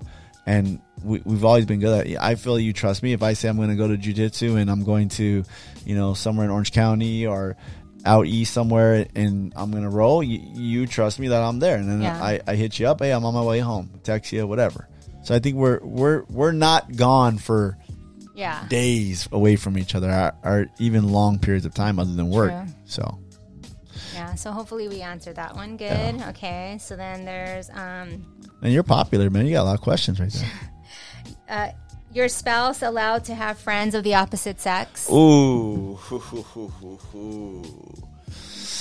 Okay, let's talk about this. Okay, so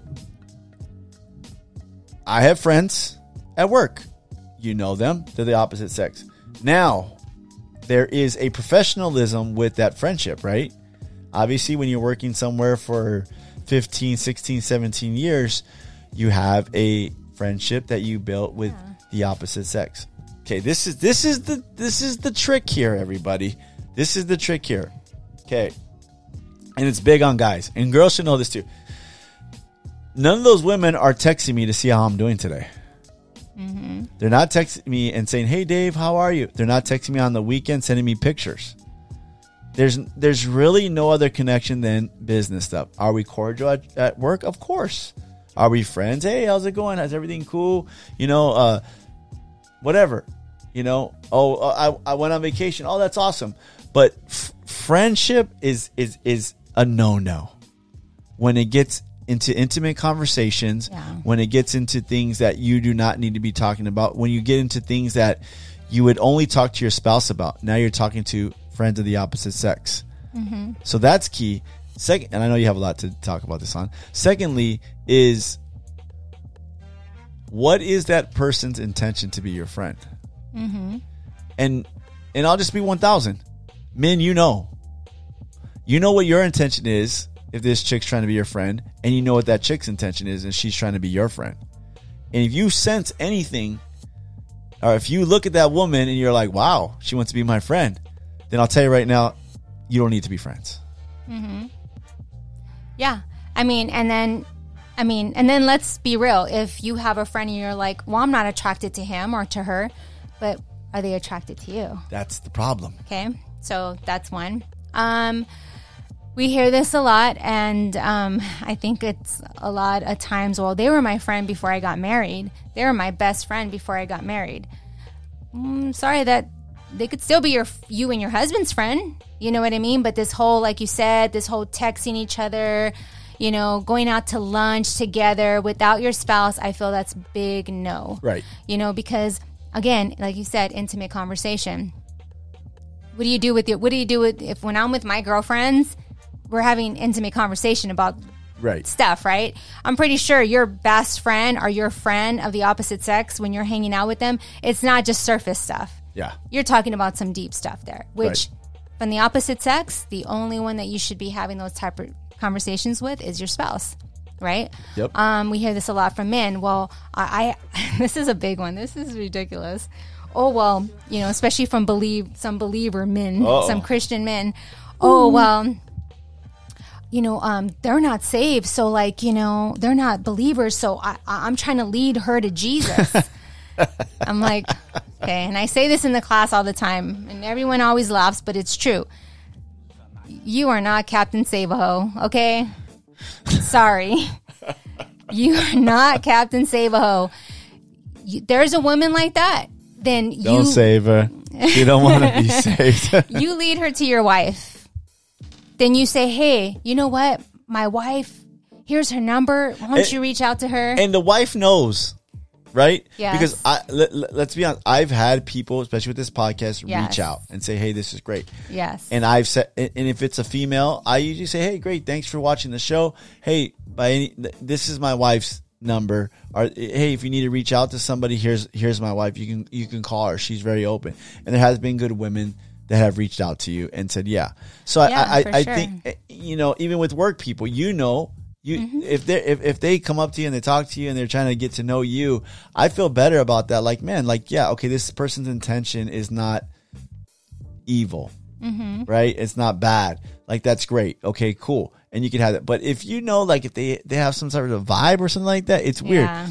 And I'm just going to tell this story. So we went to a gathering. I'll just say that, so I don't want to put anybody on blast. But we went to a gathering and we were sitting at a table with couples. It was a wedding. And there was all couples in this table, right? Shout out to Joey. I got to say that. Because remember, Joey kept messing with us about this. Okay, yeah. So I had to say shout out to Joey. Okay, He's a so funny guy. we're sitting at this table, and there's a couple to the left of us, couple to the right of us, and there's one guy there. His wife didn't come, right?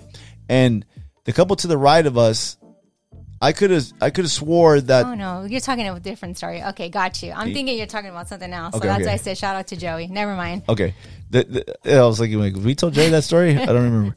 So the couple to the right of us, the wife was talking to the guy that his wife wasn't there, and they were like kikiing. That's the right word. Kikiing and everything, showing pictures to each other, laughing.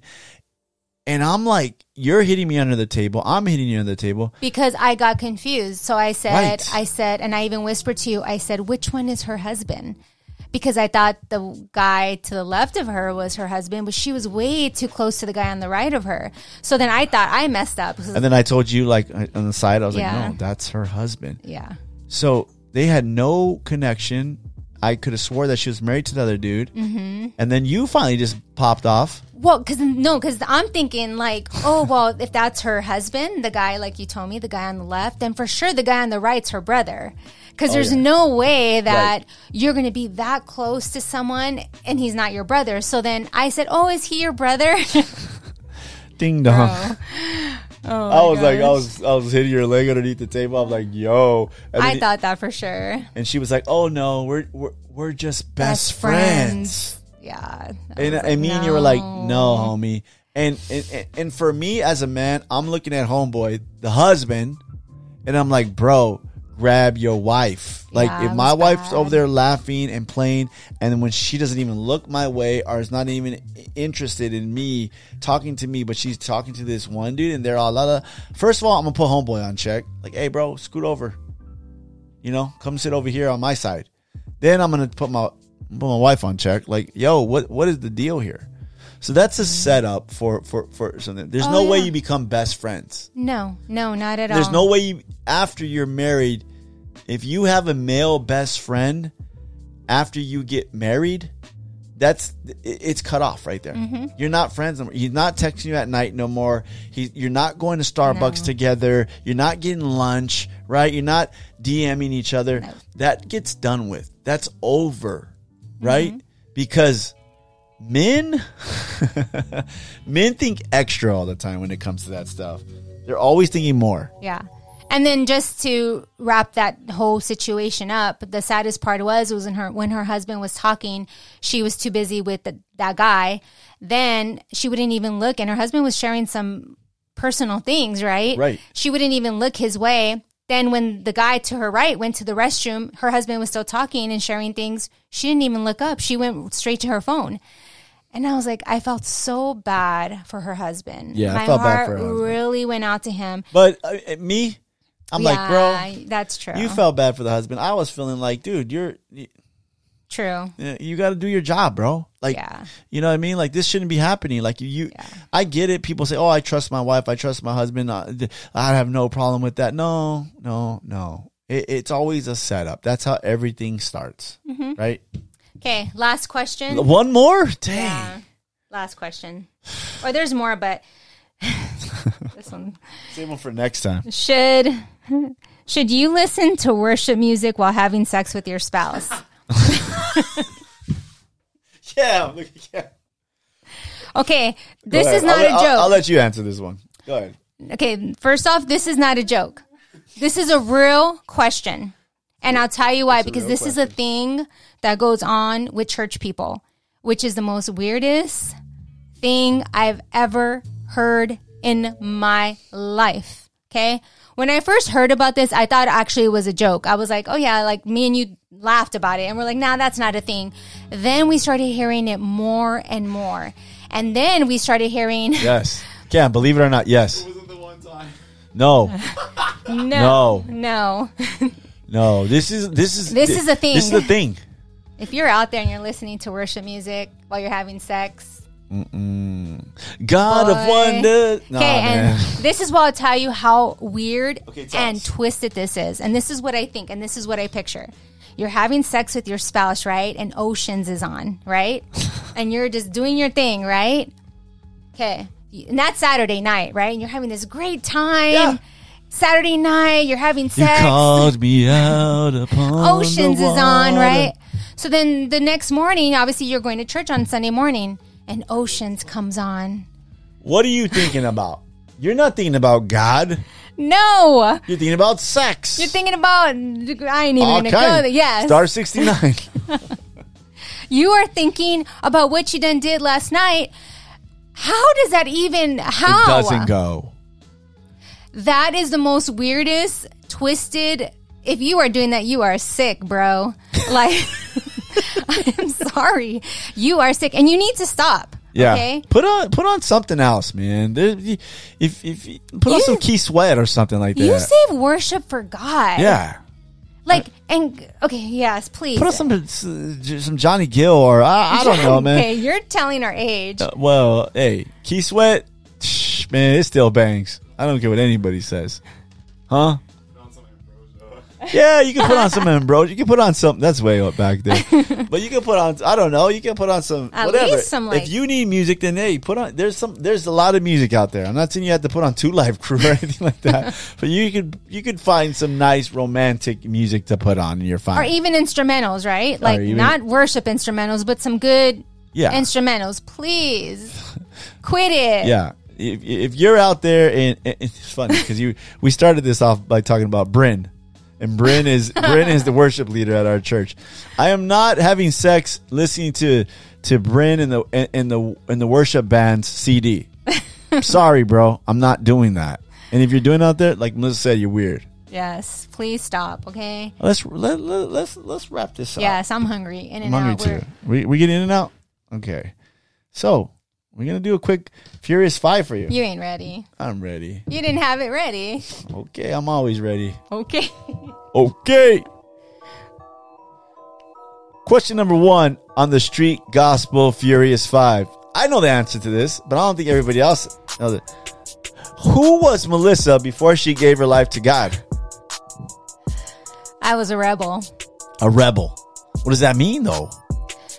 I was a rebel. I legit had a spirit of rebellion. So I was a bad girl. Like, not in like a slutty way, y'all, or anything like that. Yeah, let's clarify that. Yeah. But in a way of, I wanted to be bad. I wanted to fight. I want to be tagger. So I wanted to tag on walls. I wanted to, any authority. I hated authority. Any type of authority. I, didn't do good in school because authority, I couldn't handle it.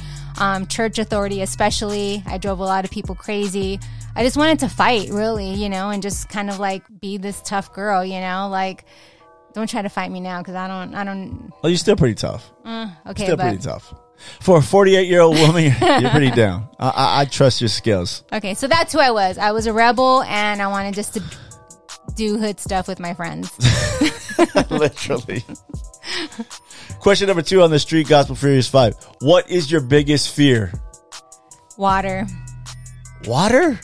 Like, as far as like, Yeah. okay, biggest because fear. I mean, God's been delivering me from fear Okay. because of the fact of, like, I fear, like, your safety. I fear for the kids' safety. I fear like getting sick and, you know, all those things. So God really had to deliver me from that because I could go into fear big time. But water and airplanes are probably like my biggest fear. Water and airplanes. And you and spiders. And spiders in that in that order. Okay.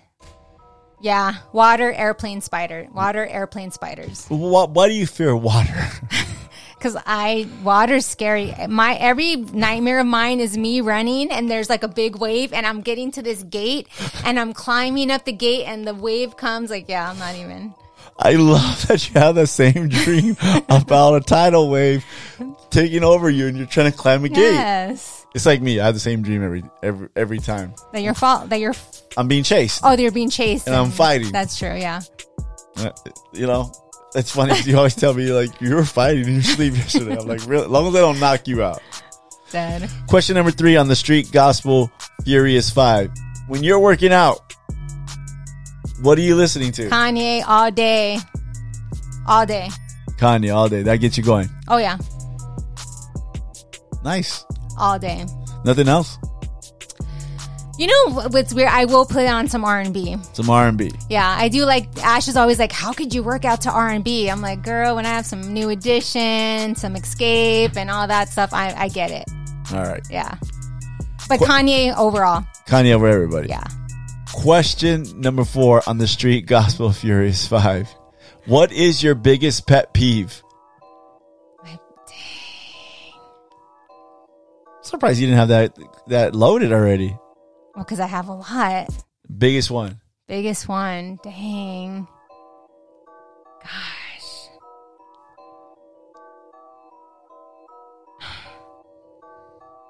When people have dirty houses.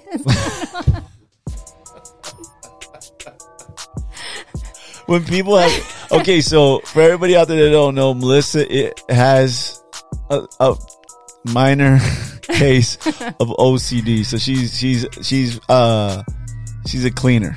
Yeah, my house isn't perfect, but at least has to be clean. So then I don't feel type of way. Overly clean. No, but I like it. Probably if I go to someone's house and it's... See, this is the thing, though. People are going to judge me and they're not going to want to invite me. I can't. No. I'm good. I know. I was like, okay. Anyway, well, you should have said... Tell me something that you think that is my biggest pet peeve. Rude people. Oh, yes. Yeah. I thought for sure. That is probably more than the clean house. I couldn't think. Yeah. Rude people. It does something to my spirit. I can't handle it. If you're rude, I can't go around you. I can't do it. And I know, and not that I don't love you, and not that I won't have, be cordial with you. I will, but I won't be hanging out with you for sure. Yeah. I can't handle rude people. Yeah, rude people, man. It's respect is the bare minimum that you should have with anybody, anywhere. And when people don't have that, it just, yeah, it's all bad. I mean, if you're rude, it just shows what you really think of yourself, honestly, because there's no reason for it. Yeah. Especially if the person is not, you know what I mean? I'm glad you're not that old rebel anymore, because you would have checked a lot of people. Yeah. But I'm not going to lie. Very nice, sweet person. God has really helped me. Yeah, I agree. Question number 5 on the Street Gospel Furious 5. Last one for you. If you weren't a teacher for all those years, teaching at Christian private schools and doing all that, and you can pick any career that you wanted to be, what would it be? You know what? I have 2. Okay. A cook. A cook? Yeah. A chef? A chef. Yeah. Like legit chef. Like just to be like... Man, that would be awesome. Right? You should still do it. I think you should still do it. I'll send you to school. I'm dead. And probably I would like to work at a bank. I think like those women that work at the bank, they're all classy and they have their nails done and they're like counting the money. Yeah. And they're like typing. Like, I don't know. I think that's cool. Giving those home loans and car loans out. I don't know why. They just seem like I always like get intrigued by that. Like, and they have like this soft voice. Can I help you today? What can I help you with? And their nails. Like, yeah, I think it's cool. That'd be dope. I love that. Hey, We made it to the end. What time is it? Oh, it's time to eat. Oh, yeah, big time. We got to go right here. I appreciate you coming out. Thank you for inviting me. It wasn't easy. Kind of loosened up a little bit. Yeah. You know what? You're going to have to come back. Let's see how good this podcast does. If people like it, maybe we'll start a little side project, a little marriage project. You know what I mean? Where we could talk and answer some questions, and I'm sure people will like that. But I love you, and I thank you for being on the podcast. My favorite guest of all time. Aw. Love units. You know what? Yeah. And then, I mean, you're the only guest I could take home with me. You know what I mean? I mean, and have a good time. Episode 69. Yeah. We love you, Kim. Thanks for hanging in there, bro. I know you weren't paying attention. You were just kind of, you didn't want to pay attention, but that's good. Thanks, everybody out there. Thanks for having me. Love you. Love you, too. Thanks, everybody, for tuning in. We appreciate you guys. Make sure you subscribe. Check us out. Share. Do whatever, man. We love you guys. We out. Peace.